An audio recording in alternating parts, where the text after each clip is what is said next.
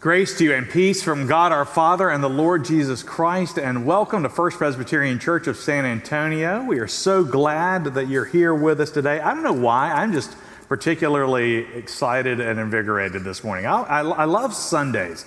Sunday's like game day for me. And I hope it is for you, but it's just today, even though it's kind of dreary outside, there just seems to have been a lot of energy all across the church this morning, and I'm just so glad that we are here together. So thank you all for being here, whether you're here with us in person or whether you're with us online. It's good to have you here with us today. And it's good because we're in our 175th year of ministry. And as we've been walking this year together, we've been walking through the Gospel of Mark, or rather the story of Mark has been leading us to better understand the origins of our own story by understanding the foundation that was set for us by Jesus Christ. So as we study his story, we're also learning the foundations of our story. And we're going to continue that this morning by turning once again to the first chapter of the Gospel of Mark. And today we're only going to be looking at two verses 14 and 15 of chapter 1. But you're going to see that in these two verses, there are lots of important terms, concepts, things that need to be unpacked. And so while we're only doing two verses, these are two very loaded verses. So if you will, turn with me to Mark chapter 1, verses 14 and 15. You can find it in your bulletin if you did not bring your Bible with you. Mark writes, "Now after John was arrested, Jesus came into Galilee, proclaiming the gospel of God and saying, 'The time is fulfilled and the kingdom of God is at hand. Repent and believe the gospel.' The grass withers and the flower fades, but the word of our God endures forever." Let us pray. O Lord, thy word is a lamp unto our feet and a light unto our path.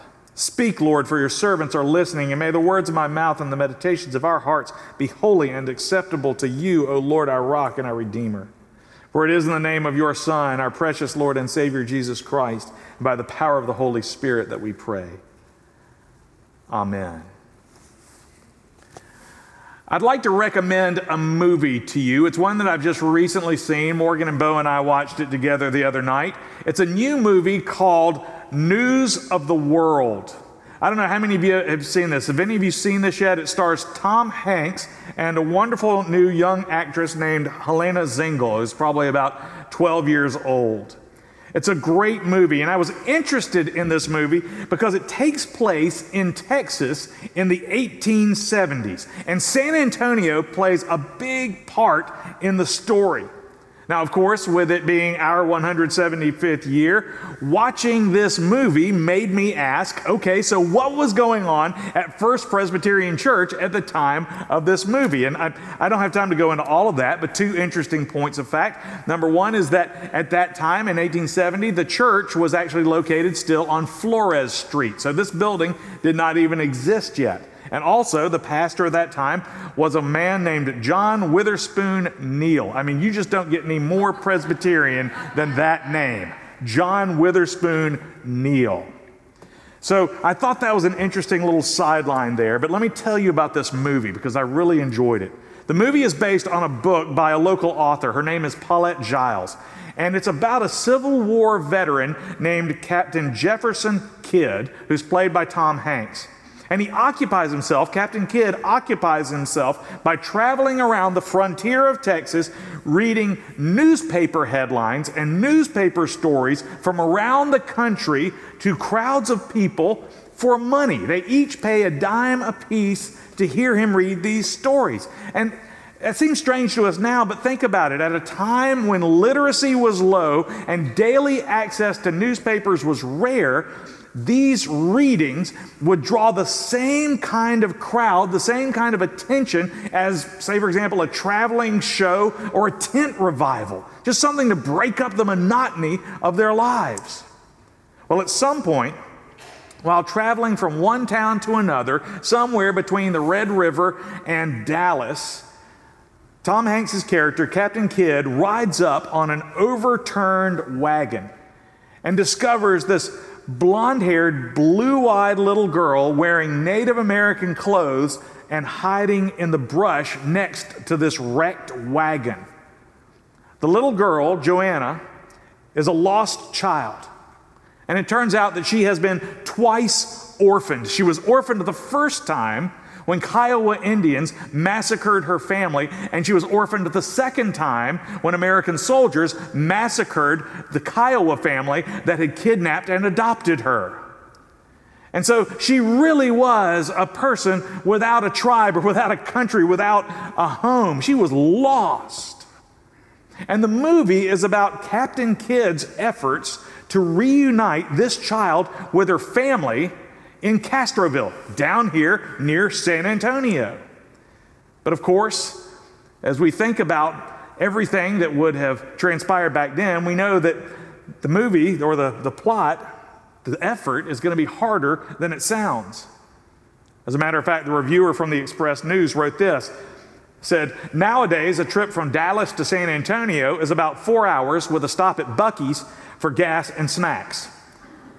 But just after the Civil War, it would take days, and it might involve encounters with child traffickers, despots, and dust storms." Now, I want to tell you, it is not my intent to give away any spoilers on this movie.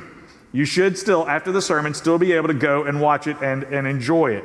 But suffice it to say that along the journey, Captain Kidd continues his mission. He continues to read the news of the world, and he reads it to entertain people, but he also does it to inspire people, and in one scene, even to set people free. But along the way, he also discovers that he has another mission: to help this lost little girl get home. Now, the Gospel of Mark says that Jesus came into Galilee proclaiming the gospel of God. Galilee was the frontier of Israel, far away from Jerusalem. Jerusalem was the beating heart of Jewish civilization, and Galilee was way out there, Nowheresville. It was the borderland where God's people and Gentile outsider culture met, and they sometimes clashed, and they sometimes mixed. And Mark says that Jesus came out into this borderlands to begin his public ministry. This is the place where he first came to public attention. And it began when he came to Galilee proclaiming the gospel of God. Now, gospel is one of those Bible words that we hear and we often use, but I'm not sure that we really understand it.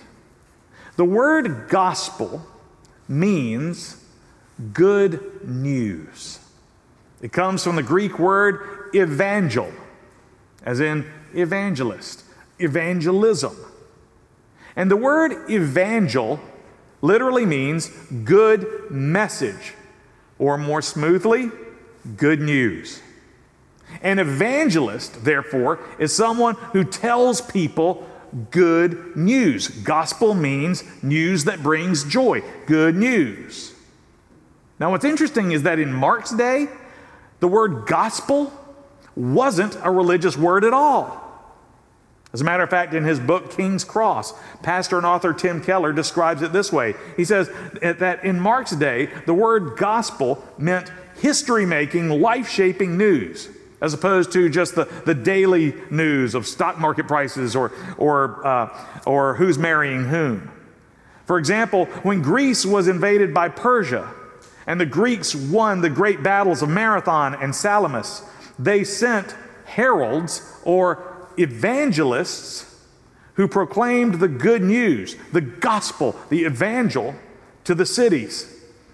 They declared, "We have fought for you, we have won, and now you're no longer slaves, you are free." A gospel, an evangel, is an announcement of something that has happened in history, something that's been done for you that changes your status forever. We might think about it as the announcement that a vaccine has been developed. And soon our lives will change because they can return to some level of normalcy. That's good news. But the gospel is an announcement. It's a proclamation. It's not advice. It's not about what you must do.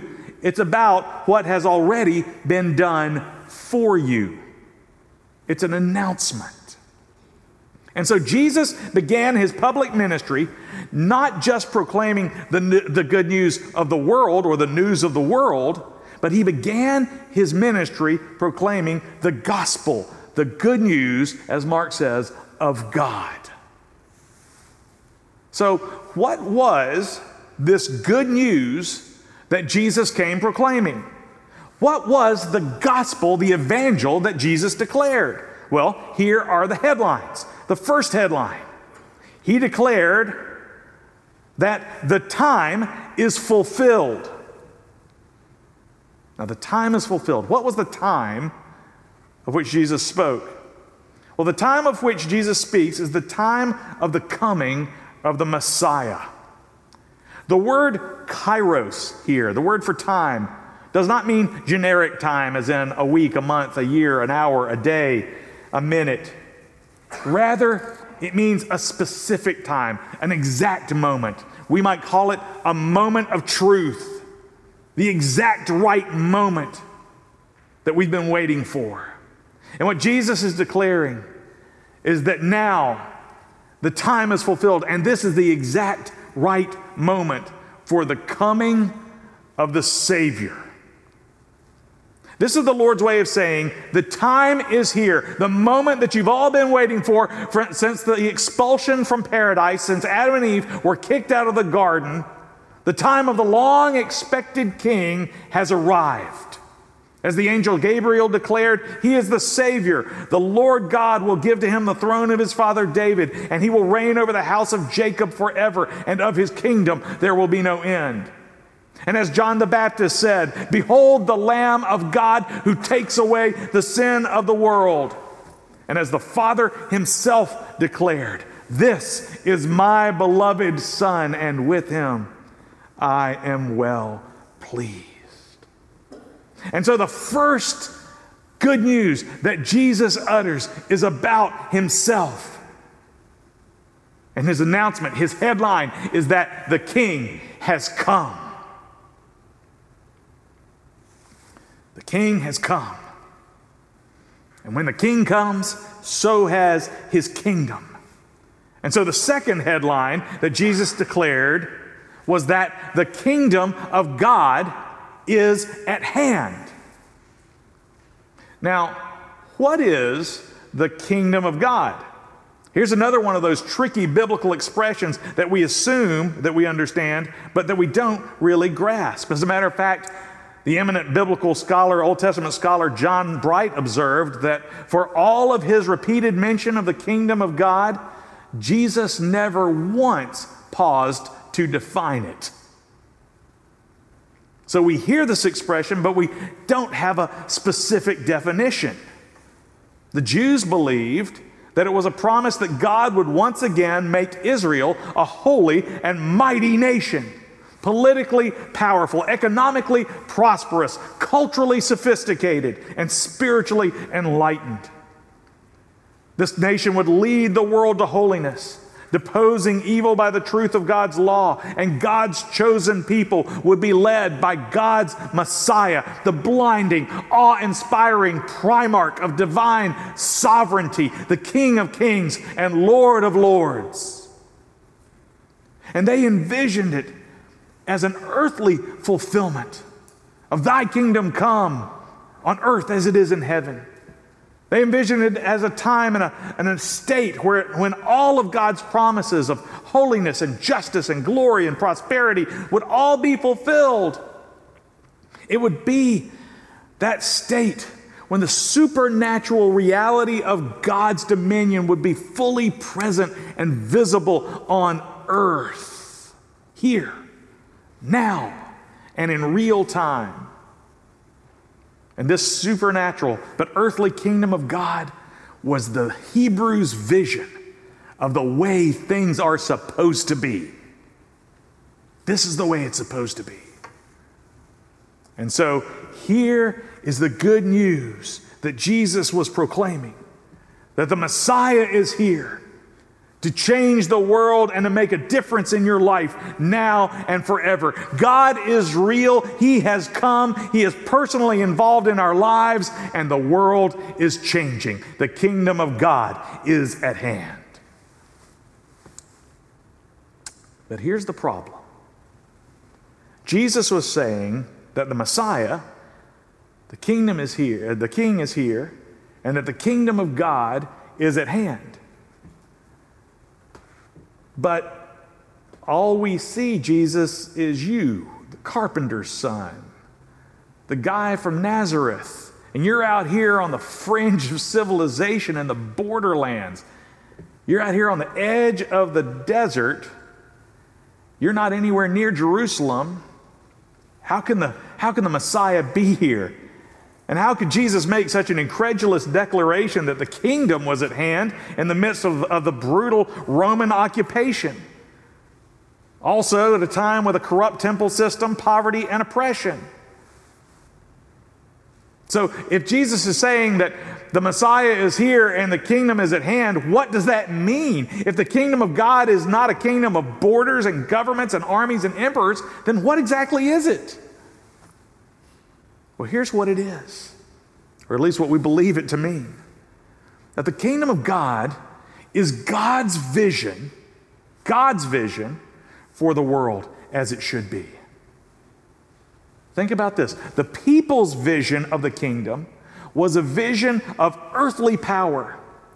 But the kingdom of God is not man's vision of how the world is supposed to be. It is God's vision of the world as it is supposed to be, as God created it to be.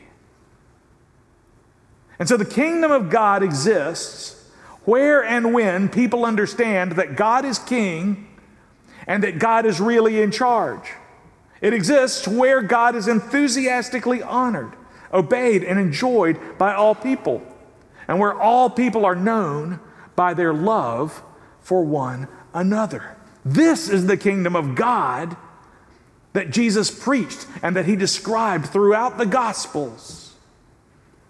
Sadly, the people of Israel made the tragic mistake of believing that the kingdom of God means that God's people are in charge.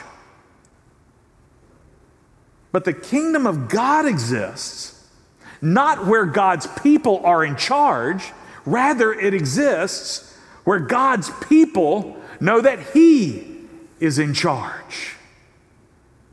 Not when we're in control, but when we know he is in control.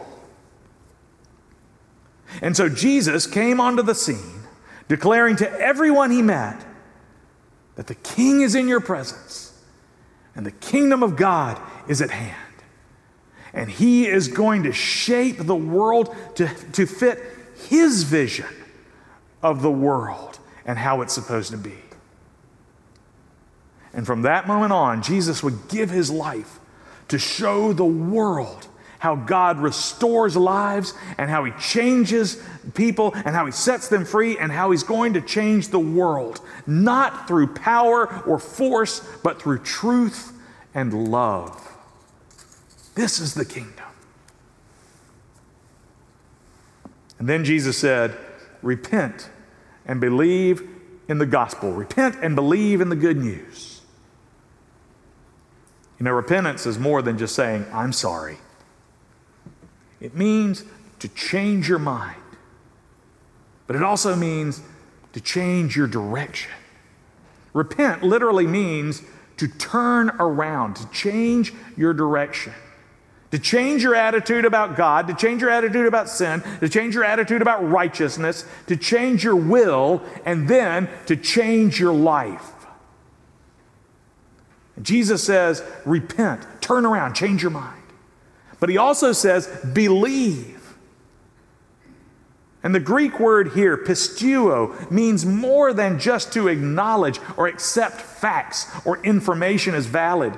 Pisteuo means to trust, means to trust. It's not just accepting the truth. It's about embracing the truth. It means taking this good news and betting your life on it. Believe means to know, accept, and trust and embrace the truth. It's like Jesus is saying, stop fighting God. Stop ignoring God. Stop pretending that you're in control and that you can carry everything on your own. Doing that's like trying to fight gravity or time. He says instead, trust God, because He knows more about your life. He knows more about you. He knows more about your needs and your challenges than anyone ever will or could. And on top of that, He loves you more than you could ever know. So Jesus is saying, give everything to the one who made you and loves you, and trust Him with your life. Repent and believe. Now, in the movie, News of the World, Captain Kidd's occupation was to read to the people the news of the world, to read the news of the day to the people on the frontier, on the edge, on the broken fray of society. Our mission, the mission of Jesus, is to declare the good news of God to our neighborhoods, to our neighbors, to the nations. That the King is here, and that the kingdom is at hand. That God is with us, and that He is going to change the world and make a difference in our lives now and forever. By His own blood, He has paid for your life. And by His resurrection, He has set you free by His victory. He's here to set people free from our own brokenness, our own sin and slavery to the broken systems of this world. That is our declaration. That is our good news. Now, everywhere that Captain Kidd went, he read the headlines that the world was changing. And the news changed people's lives. He would read the news and it would change their lives. You know, it reminds me of the story of Juneteenth. On January 1st, 1863, Abraham Lincoln issued the Emancipation Proclamation, declaring that all persons held in slavery in the Confederate States were free. But the news of that freedom did not reach Texas until Union General Gordon Granger landed at Galveston on June 19, 1865. More than 2 years later. On that day in 1865, those who were held in bondage for generations discovered that they had been set free from their slavery. And that news was not just information.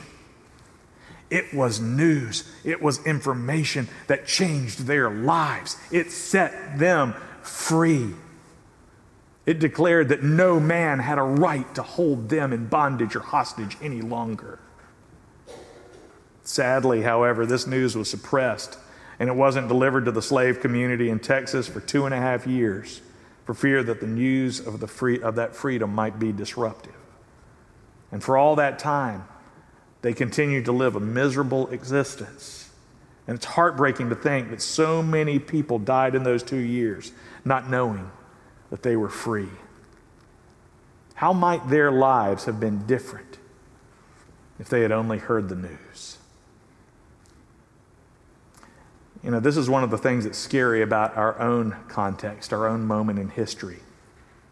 What happens to people? What happens to the American people if the news is controlled and suppressed by politically biased and motivated journalists or by social media platforms?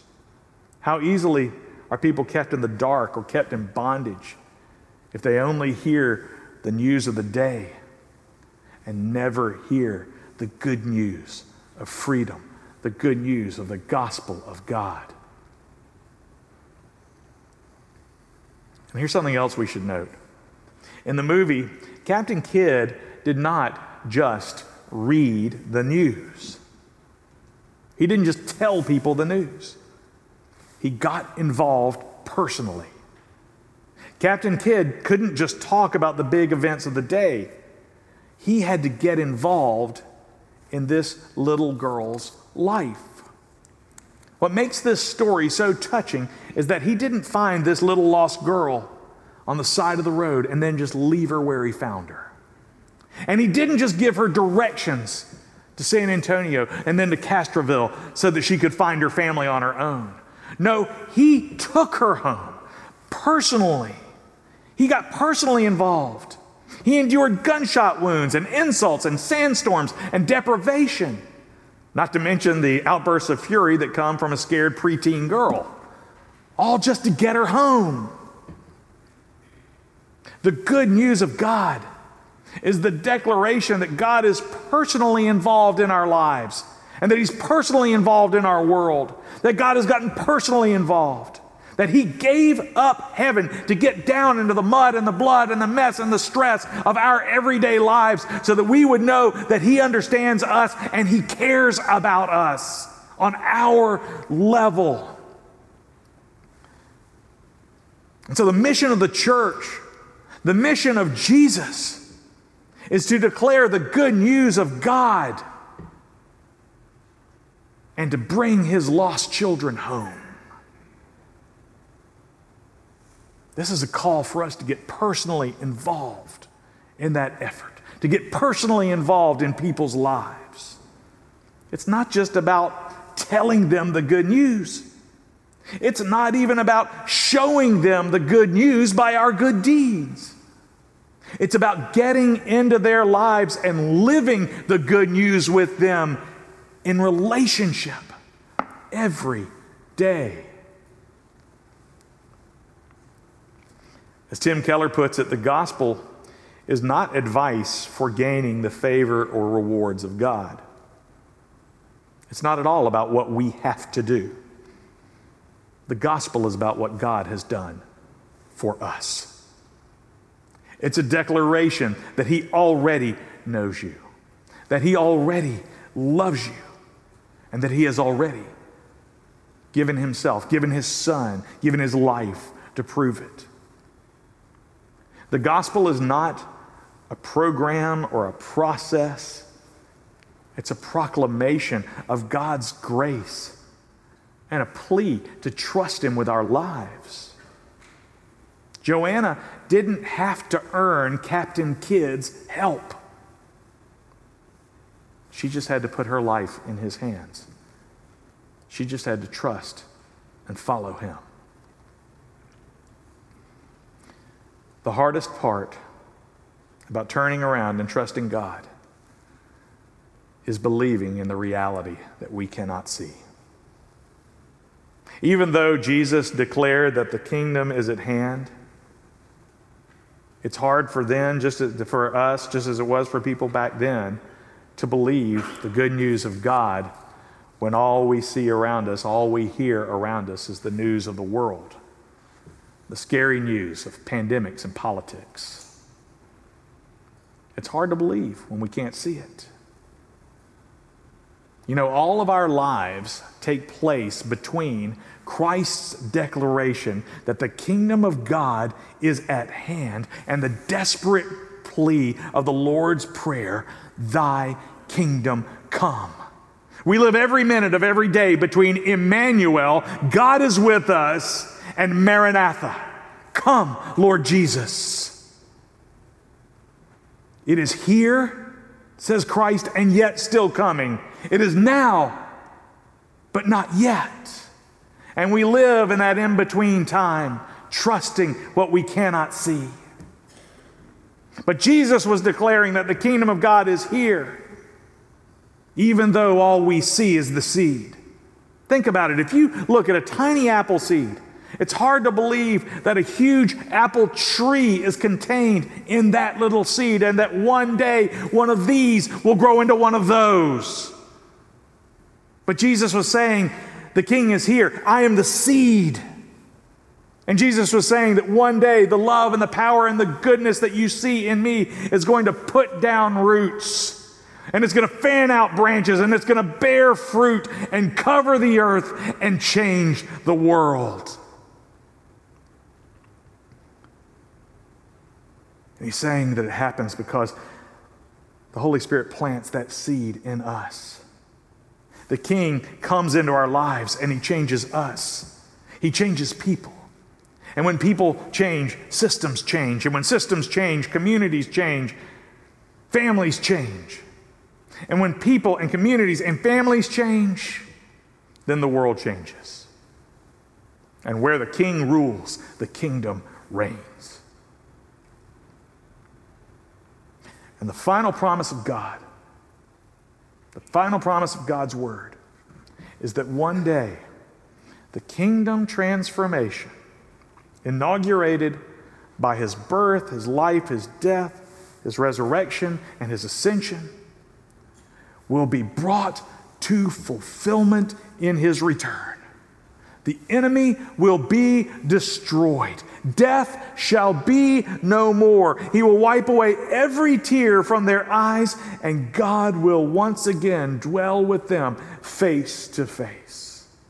On that day, Jesus will make his real victory visible in every sphere and realm of life.